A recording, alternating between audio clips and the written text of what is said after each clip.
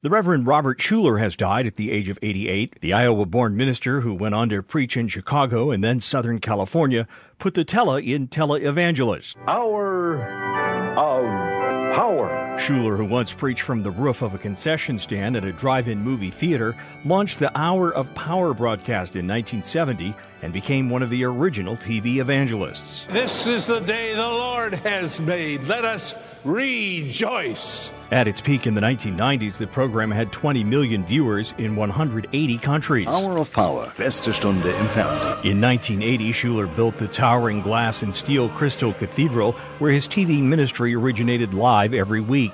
He preached in a purple robe and wore aviator glasses, but unlike other televangelists, Schuller's message never focused on fire and brimstone. Communicate in a way that get your point across without insulting the person you're talking to.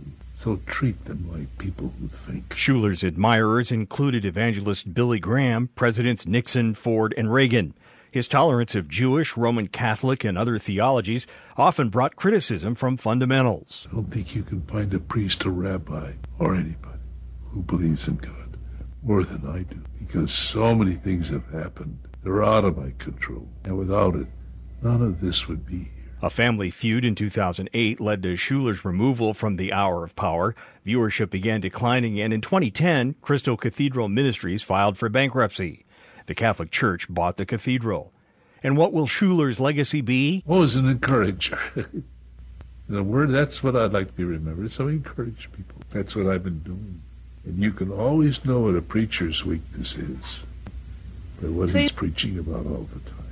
If I was constantly preaching against the sexual sins of the world, you'd know what my problem is.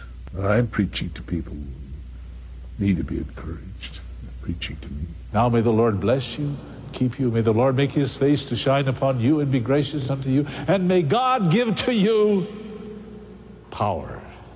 Amen. Schuller died Thursday after a battle with cancer of the esophagus. I'm Steve Grzanich on Rivet.